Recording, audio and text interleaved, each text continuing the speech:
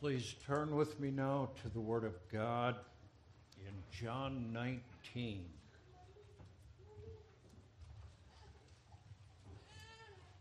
We're going to begin reading at John 19, verse 17, and we'll read through verse 37. Sermon text this evening is found in verse 36 of John 19. Beginning with verse 17. And he, bearing his cross, went forth into a place called the place of a skull, which is called in the Hebrew Golgotha, where they crucified him. And two other with him, on either side one, and Jesus in the midst. And Pilate wrote a title and put it on the cross, and the writing was, Jesus of Nazareth, the King of the Jews. This title then read many of the Jews, for the place where Jesus was crucified was nigh to the city, and it was written in Hebrew and Greek and Latin. Then said the chief priests of the Jews to Pilate, write not the King of the Jews, but that he said, I am the King of the Jews. Pilate answered, what I have written, I have written. Then the soldiers, when they had crucified Jesus, took his garments and made 4 parts, to every soldier a part, and also his coat. Now the coat was without seam, woven from the top throughout. They said therefore among themselves, let us not rend it, but cast lots for it, whose it shall be, that the scripture might be fulfilled, which saith, they parted my raiment among them, and for my vesture they did cast lots. These things, therefore, the soldiers did. Now there stood by the cross of Jesus his mother, and his mother's sister, Mary, the wife of Cleophas, and Mary Magdalene. When Jesus therefore saw his mother and the disciple standing by whom he loved, he saith unto his mother, Woman, behold thy son. Then saith he to the disciple, behold thy mother. And from that hour the disciple took her unto his own home. After this, Jesus, knowing that all things were now accomplished, that the scripture might be fulfilled, saith, I thirst. Now there was set a vessel full of vinegar, and they filled a sponge with vinegar, and put it upon hyssop, and put it to his mouth. When Jesus therefore had received the vinegar, he said, it is finished. And he bowed his head and gave up the ghost. The Jews therefore, because it was the preparation that the body should not remain upon the cross on the Sabbath day, for that Sabbath was an high day, besought Pilate that their legs might be broken and that they might be taken away. Then came the soldiers and brake the legs of the first and of the other which was crucified with him. But when they came to Jesus and saw that he was dead already, they brake not his legs. But one of the soldiers with a spear pierced his side, and forthwith came there out blood and water, and he that saw it bare record, and his record is true, and he knoweth that he saith true, that ye might believe. For these things were done, that the scripture should be fulfilled. A bone of him shall not be broken. And again another scripture saith, they shall look on him whom they pierced. Verse 36 refers back 22, verse 33. But when they came to Jesus and saw that he was dead already, they brake not his legs.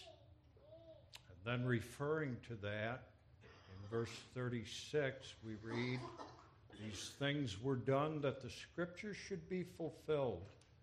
A bone of him shall not be broken. It's obvious, my dear fellow believers, it's obvious from John's account of Jesus' suffering, final suffering and death, that John wasn't there most of the time.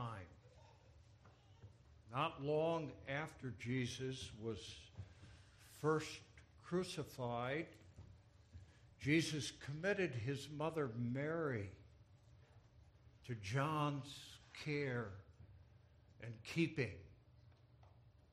And the Word of God tells us that John, from that hour, verse 27, took her to his own home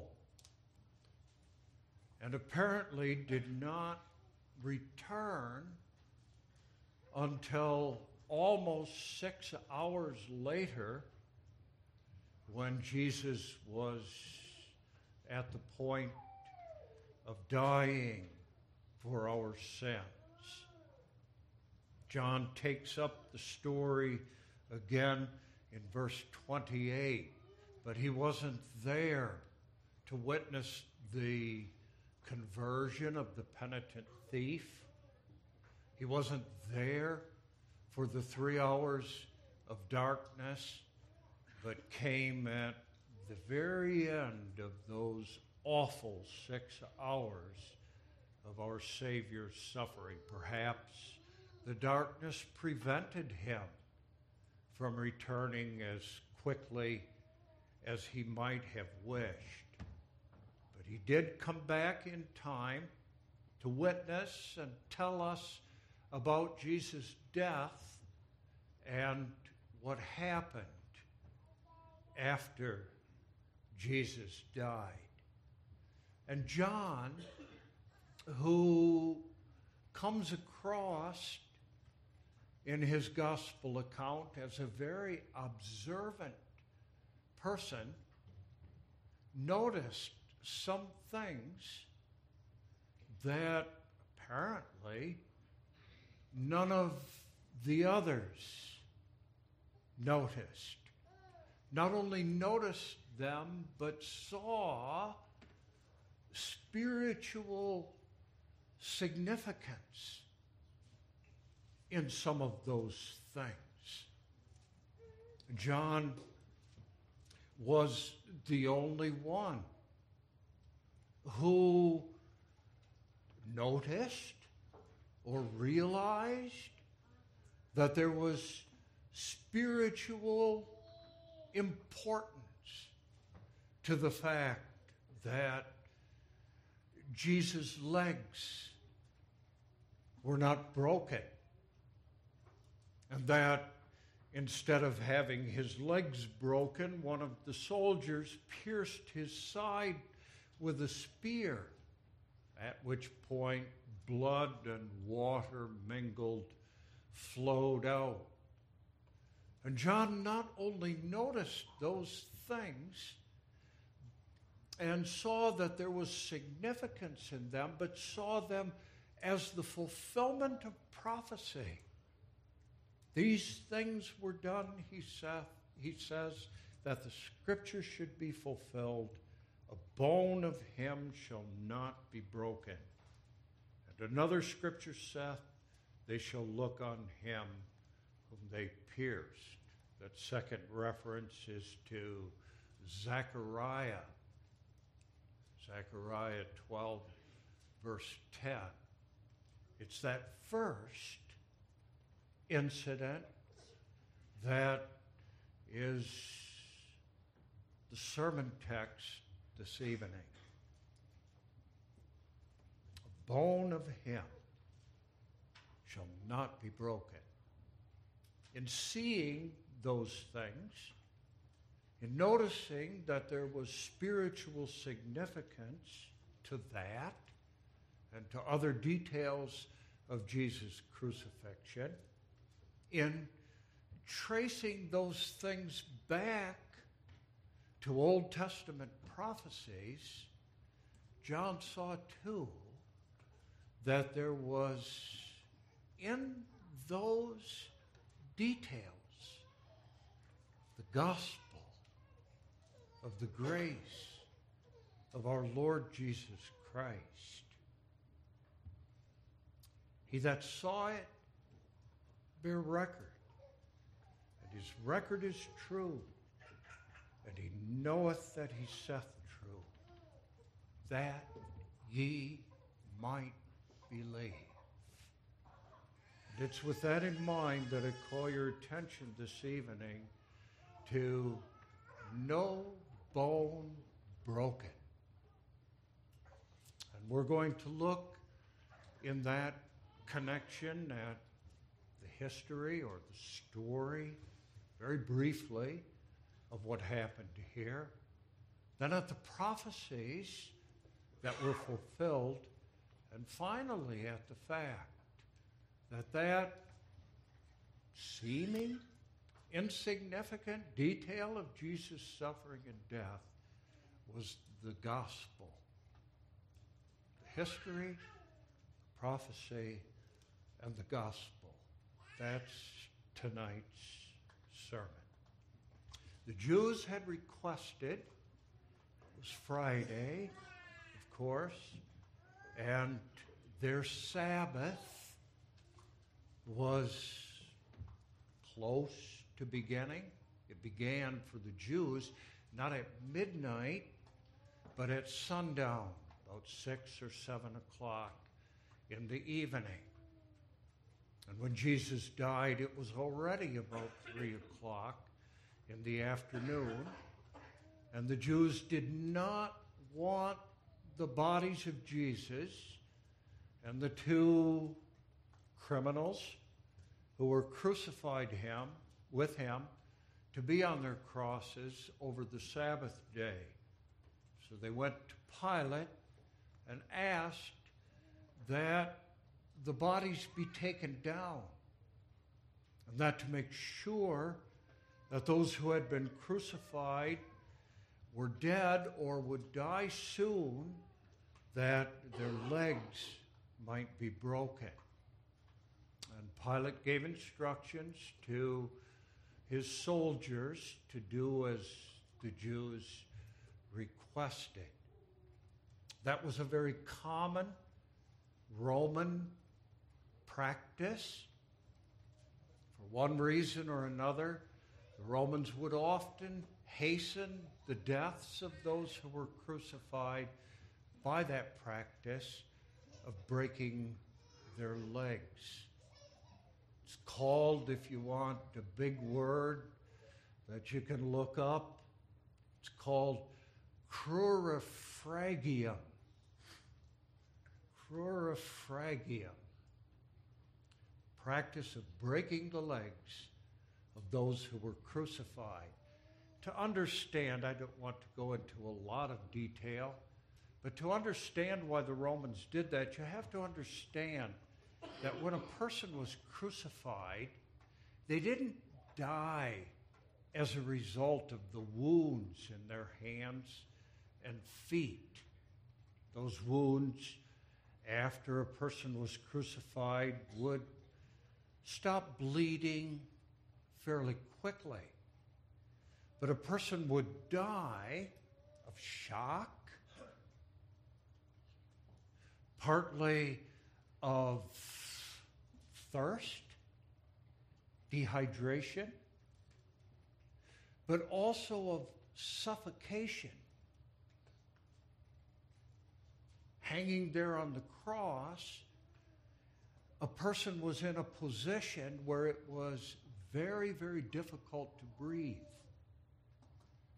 And in order to breathe, a person, it makes you shiver to think of it.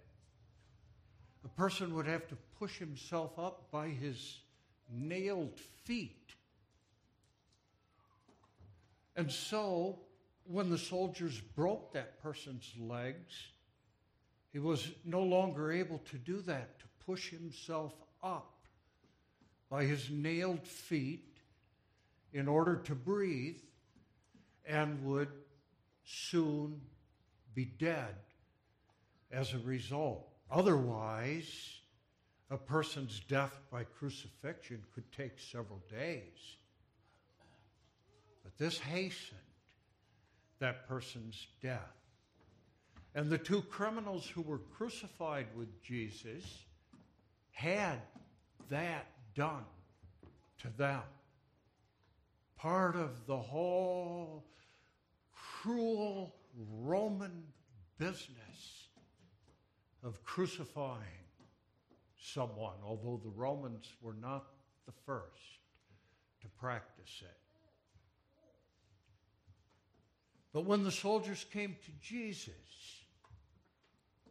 and they found that he was dead already, and that there was no need to break his legs in order to hasten his death.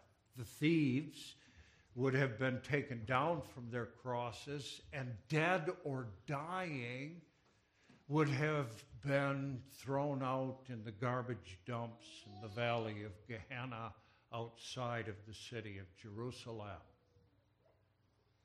But Jesus did not have his legs broken.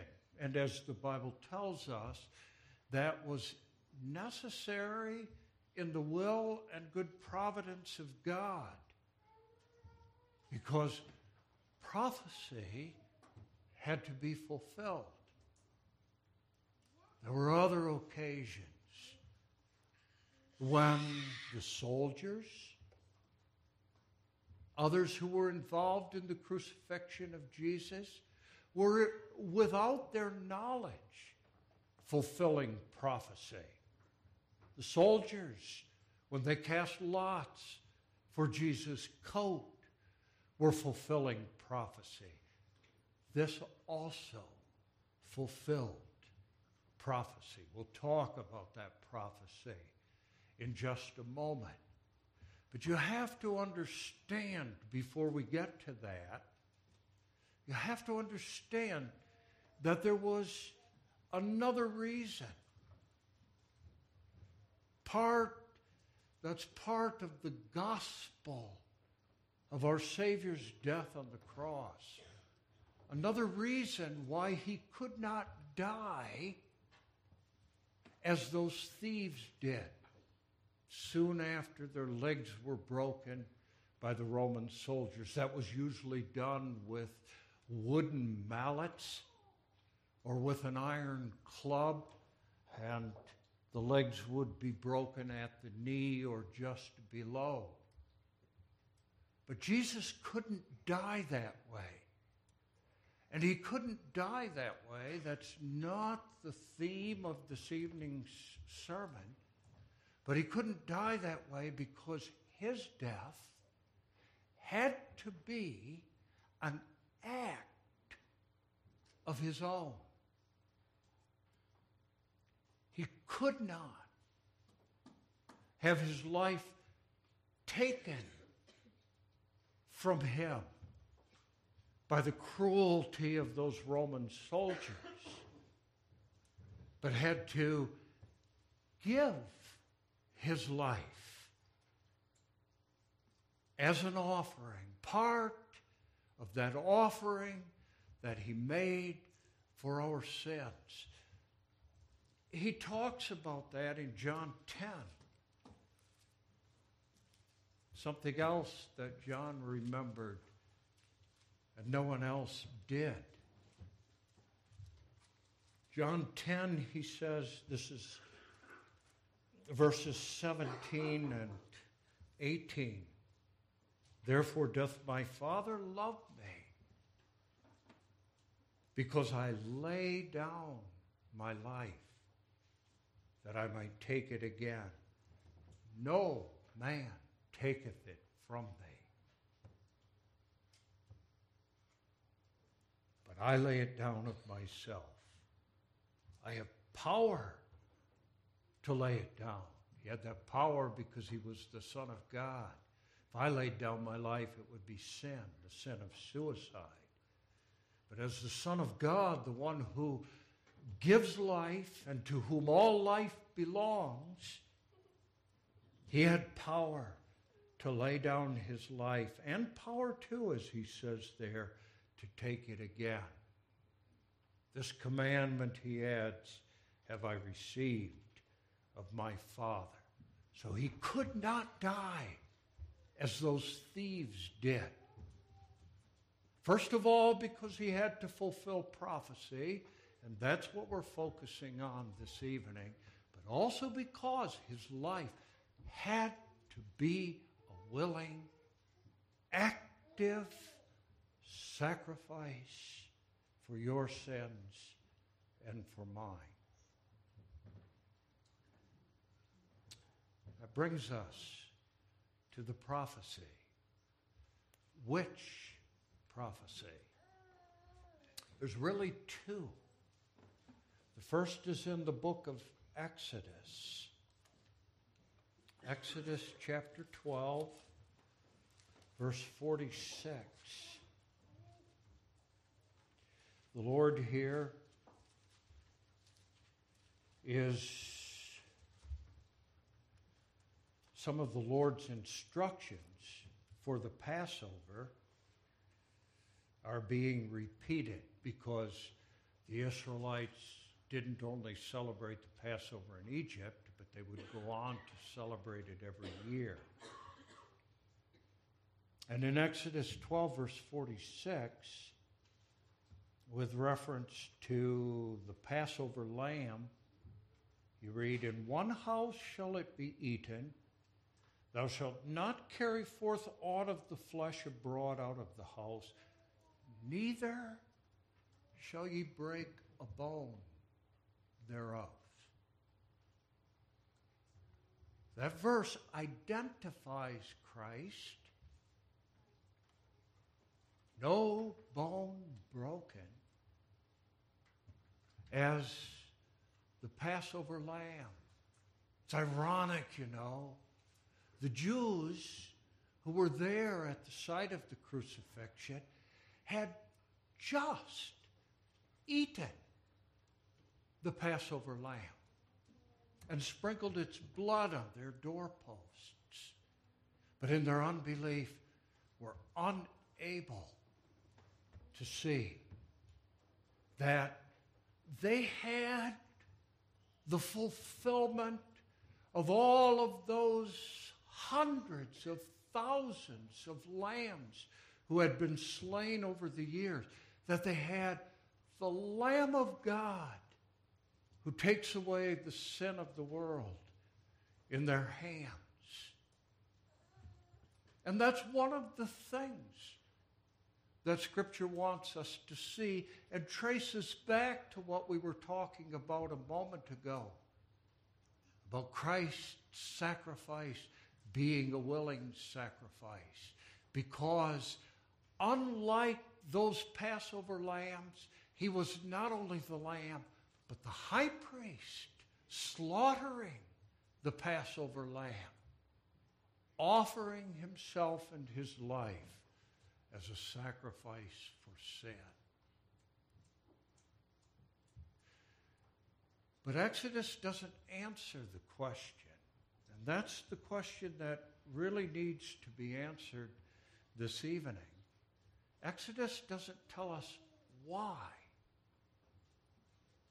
Why the Passover lamb had to be killed and eaten so carefully. And some of you may know how fragile a lamb is.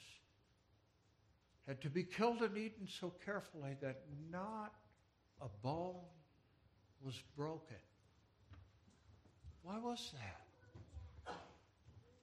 You have any idea? I'm sure you've read that in John. Read it many, many times. Have you ever asked yourself the question? Why no bone of him could be broken? Why he had to be just like the lamb of the Passover in that respect?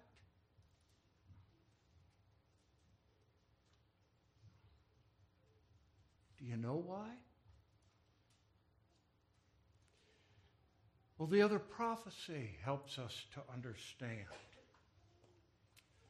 Psalm 34.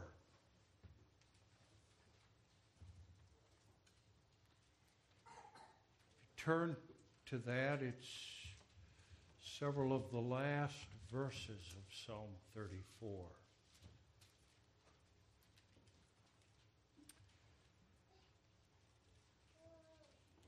Psalm 34, verses 19 and 20. This is the other prophecy fulfilled in Christ's death with no bone broken. Those verses from Psalms 34 read, "Many are the afflictions of the righteous, but the Lord delivereth him out of them all. He keepeth all his bones. Not one of them is broken." And you should remember when you read that that's first of all a reference to Jesus. He's the righteous of verse 19. And the afflictions referred to are not my afflictions, first of all, but his, including all the agonies of being crucified and of suffering under the wrath of God against sin. The promise is, that's a promise for him. Promise of verse 19 is, the Lord delivereth him out of them all. And the proof of his deliverance is, he keepeth all his bones. Not one of them is broken. You understand what Psalm 34 is saying? Perhaps some of you are saying, I still don't quite get it. Well, you have to understand when you read those verses from Psalm 34 that the breaking, not just of an arm or a leg, that's not the point, but the breaking of all of a person's bones is in the Bible a sign of judgment that destroys and leaves nothing. Perhaps I can emphasize that by having you look with me at a couple of other verses. Isaiah 38 is one of them. Isaiah 38, verse 13. Sometimes, in fact, in the Bible, just that reference to having all your bones broken, even though it didn't happen, actually happened, is a reference to the fact that your life and all that you are is going to be completely consumed and destroyed. You have something like that in Isaiah 38, verse 13. It says, Hezekiah, when he was ill and dying and thought he was going to die without a son,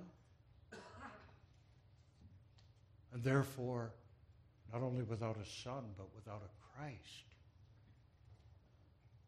Imagine that. If you understand that, you can understand his distress as he expresses it in verse 13. I reckoned till morning that as a lion, so will he break all my bones. From day even to night wilt thou make an end of me. Without a Christ, he would die and be consumed and destroyed completely and forever.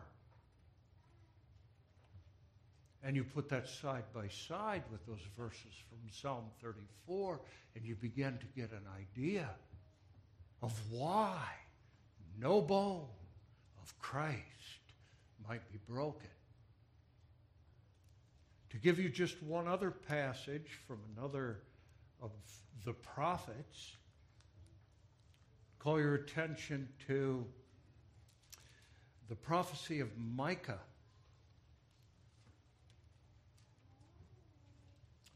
You can't probably find that quickly enough to read it with me, but in Micah 3, verse 3,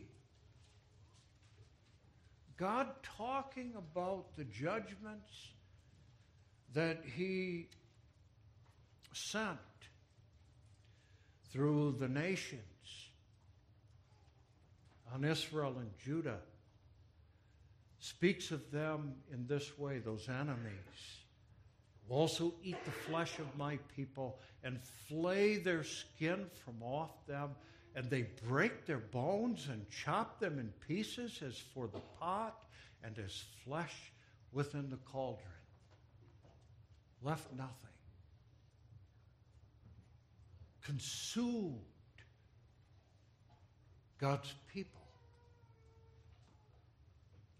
Destroyed them completely. Except, of course, that God always preserved a remnant. But that's the idea of those broken bones. Not just judgment, but judgment that leaves nothing. That consumes completely, utterly, and forever. And so you have in Psalm 34, to go back to that passage, you have a promise that that won't happen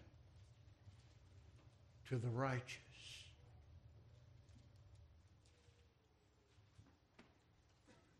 And that promise was fulfilled, first of all, in our Savior. Judgments of God for sin came on him. Judgments that you and I can't imagine, will never know. As those who are delivered from those, the only ones who will ever know what those judgments are like are those who will suffer them eternally in hell and who will be consumed by those judgments. To put it in the terms of our text, who will be consumed by those judgments, every bone broken by the wrath of God against sin. But Psalm 34 is a promise that that will not happen to the righteous, and did not happen in the case of our Lord Jesus Christ. He suffered the judgment of God, the wrath of God, the horrors of being crucified, but it did not consume him. It brought him down to death and to the grave, but did not destroy him. You see? That's the gospel. Come back to that in a moment. But that's the gospel. Suffering, agonizing, bearing the wrath of God, crying out of the darkness of being forsaken. He was not destroyed by those judgments. And when the soldiers came to him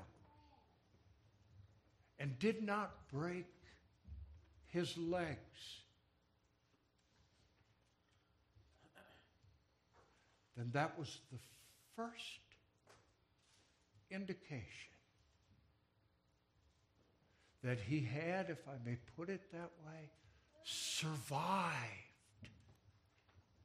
those consuming and destroying judgments of God. It's the first echo, maybe you could think of it that way, of what he himself said just before he died. It is finished.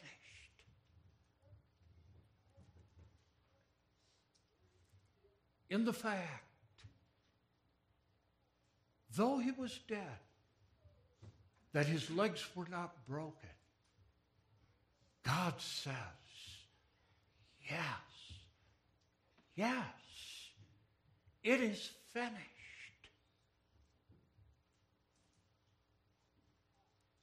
And then, too, thinking back to Psalm 34, God says, this one, nailed to a cross like a common criminal, dying with two other criminals, mistreated and murdered by his enemies. This is the righteous one of whom I was speaking in Psalm 34. And therefore, he's delivered. Dead, yes. And on his way to his tomb, but delivered nevertheless. And if you're around 3 days from now, you'll see that too. That because he's the righteous one, there's deliverance for him. Not destroyed, not consumed by my judgments, but all that I required of him is finished. That's what no bone broken means. As a reference, first of all, to Christ, to the fact that he is the Son of God. There is no other explanation for it, you know. That he is the Son of God, suffered, if you will, an eternity in hell. My eternity in hell. In just a few hours there on the cross, and finished it forever. And did so not only as the Son of God, but as the one who himself without sin was indeed righteous in the sight of God, and who by taking my sins upon himself and suffering for them earned righteousness and eternal life for me. It's not just an incidental detail, is it? Not at all. But the gospel of the grace of our Lord Jesus Christ, no bone broken. And you and I experienced that too. Wonderful truth of the fact that he finished the judgments of God against sin. And even in dying, died as the one who had triumphed, as the one who had been delivered from those judgments. You and I experienced that. If you go back to Psalm 34 and remember what verses 19 and 20 says, you'll see that. It is reference to Christ first of all, but in him it's ours as well. Not just his words, but yours and mine. Many are the afflictions of the righteous. Oh, many?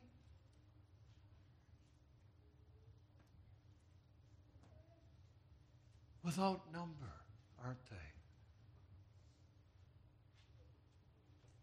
Spiritual afflictions, physical afflictions, all the troubles and sorrows, disappointments and discouragements of life, all the losses we suffer. Many are the afflictions of the righteous, but the Lord delivereth him out of them all. Why?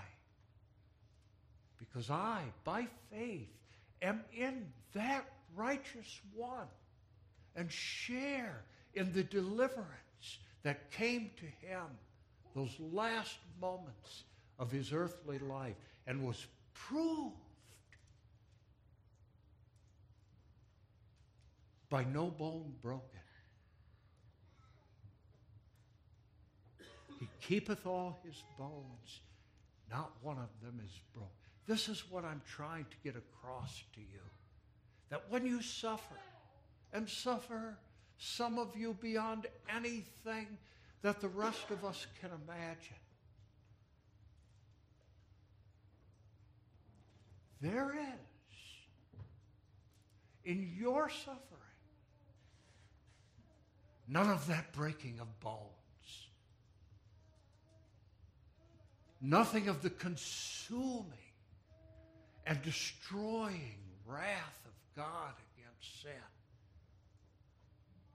And none of it. Because Psalm 34, verses 19 and 20 are about him first of all. Many are the afflictions of the righteous, but the Lord delivereth him out of them all. Proof? He keepeth all his bones.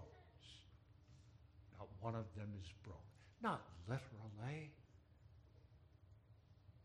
I've broken an arm. Some of you have broken other bones. But never ever the destroying, eternally destroying wrath of God against sin. We feel like it is sometimes. That makes this truth only the more wonderful. It cannot be that, and can't be that because of him. What does John say? I'll leave you with that this evening. He that saw it wasn't there most of those 6 hours, but he saw this. He that saw it bear record, and his record is true, and he knoweth that he saith true, that ye might believe.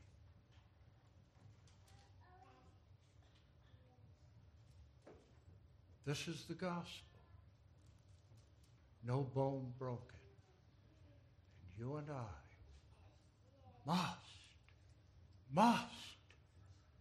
must believe.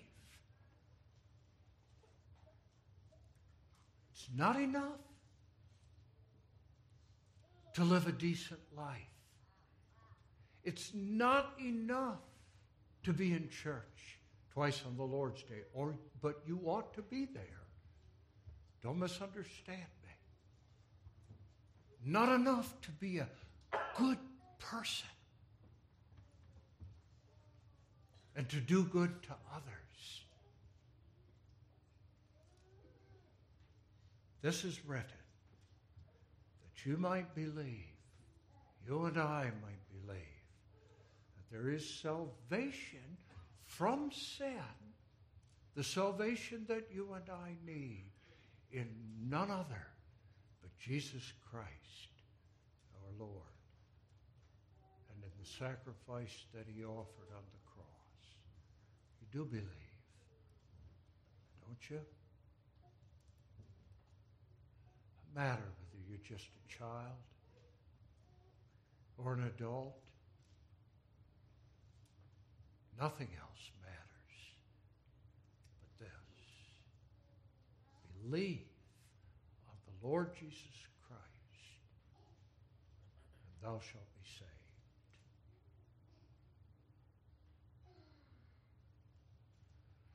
John noticed things.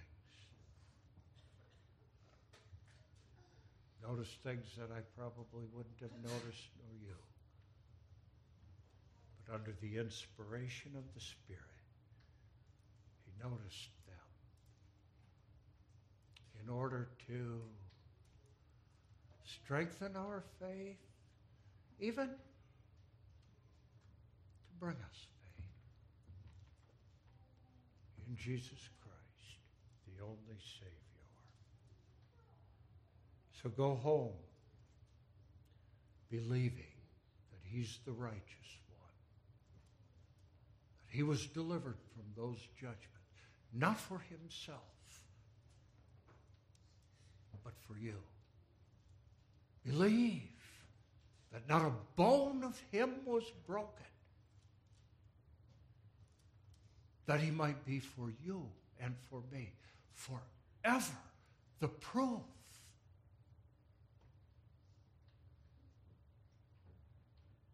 that he's the only one in which deliverance from God's anger against sin and his fierce judgments can be found.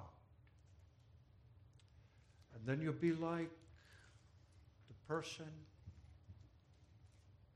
whom the Apostle Paul describes.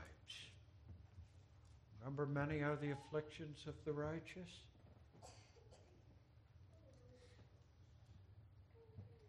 That's always true. Those who believe in Jesus Christ are like the person whom Paul describes in 2 Corinthians 4. Through faith in Jesus Christ, troubled on every side, yet not distressed, perplexed, but not in despair, persecuted, not forsaken, cast down, but not destroyed, always bearing about in the body the dying of the Lord Jesus, that the life also of Jesus might be made manifest in our body. Amen. Father in heaven, thank thee for such a Savior. Every detail of his suffering and death, Father, speaks to our hearts. We are thankful this evening that in his suffering and death, not a bone of him was broken. Forgive the weaknesses that are evident in our speaking of these things and hearing of them, but use them nonetheless to strengthen our faith in Jesus Christ our Lord, and to go home this evening confessing that Friday on which he died was indeed the best of all Fridays We ask these things in his name.